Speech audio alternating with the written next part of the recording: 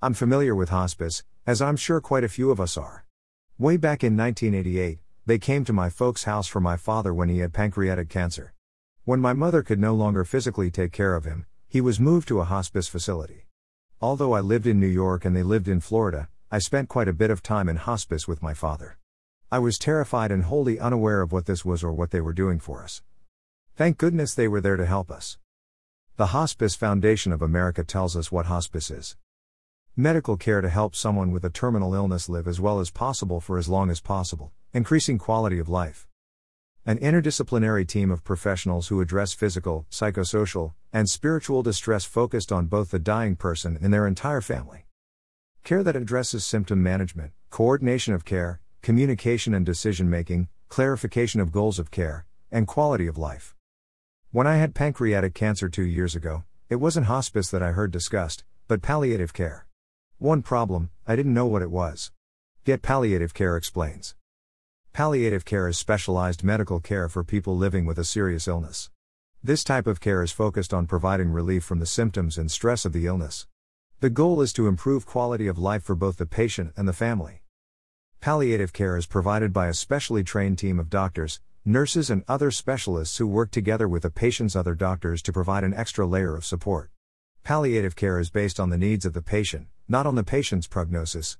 It is appropriate at any age and at any stage in a serious illness, and it can be provided along with curative treatment. Let's take a look at these two different concepts. What's the difference between them? Hospice is for those with a terminal illness, while palliative care is for those with a serious illness. Well, isn't a serious illness terminal? Photo by Carolina Grabowska on Pexels.com. No, it isn't. Some of you knew that already, but some of you didn't. Terminal means end, like a train terminal. Or the end of life. According to Johns Hopkins Medicine, in the medical sense, serious means vital signs may be unstable and not within normal limits. Patient is acutely ill. Indicators are questionable.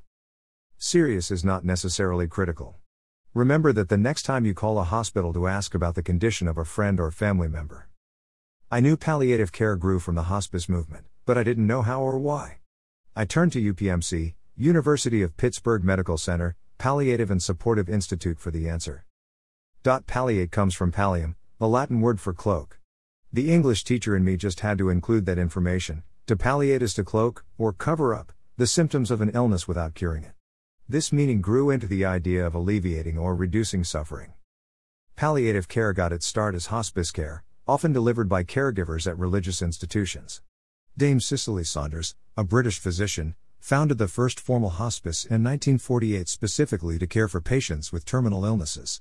Her success in improving her patients' quality of life led her to introduce the concept of hospice care to other physicians, who quickly recognized the value in respecting people's wishes and needs at the end of life. Caregivers began to understand that these values could apply to patients without terminal illnesses as well. A new way of caregiving. In 1990, the World Health Organization, WHO, recognized palliative care as a distinct specialty dedicated to relieving suffering and improving quality of life for patients with life-limiting illnesses or serious injuries.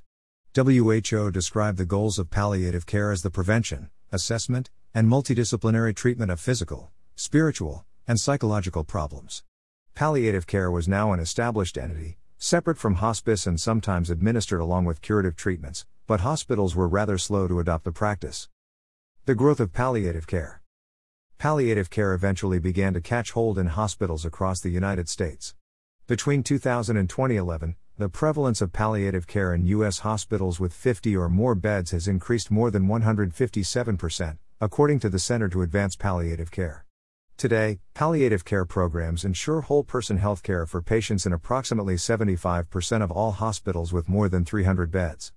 As more people begin to understand and appreciate the benefits that palliative care offers, the specialty has become available in nursing homes, ambulatory care centers, and home care programs. Photo by Anna Schvetz on Pexels.com.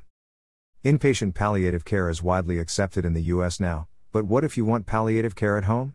What can be done for you without entering the hospital? Medical evaluations, including monitoring for common symptoms like nausea, vomiting, pain, and anxiety. Prescribing medications to ease these symptoms. Additional medical applications like treating wounds and other medical needs. physical therapy and other rehabilitation needs. Providing emotional and spiritual support in addition to physical. Providing social interaction. Providing guidance on navigating the healthcare system and understanding individual healthcare needs. Thank you to Crosswords Hospice and Palliative Care for the above information. This is starting to sound a lot like home health care. I wondered if the two were the same. The Alliance had a wonderfully simple clarification and even included hospice. Home health services help you get better from an illness or injury, regain your independence, and become as self-sufficient as possible. Palliative care is a form of home health care in which patients face chronic or quality of life limiting illnesses, and focuses on the relief of symptoms, pain and stress. Patients may receive curative treatments. Hospice is for patients with a limited life expectancy, who are no longer receiving curative treatments for any terminal illness. By the way, the Alliance is a pretty interesting group. This is how they describe themselves. Employers are the second largest purchaser of healthcare in the country, yet typically have little say in its price, which has gone up every year since 1996, or its quality. However, by self-funding and banding together to leverage their purchasing power, employers can generate more control over their costs and demand better care for their dollar together. The Alliance serves as the voice of those self-funded employers who are tired of healthcare as usual. We've been creating clarity in healthcare for over 30 years by providing transparent, creative approaches to network and benefit plan designed to unlock savings where others can't, or won't, using smarter networks SM and sophisticated data mining and analysis.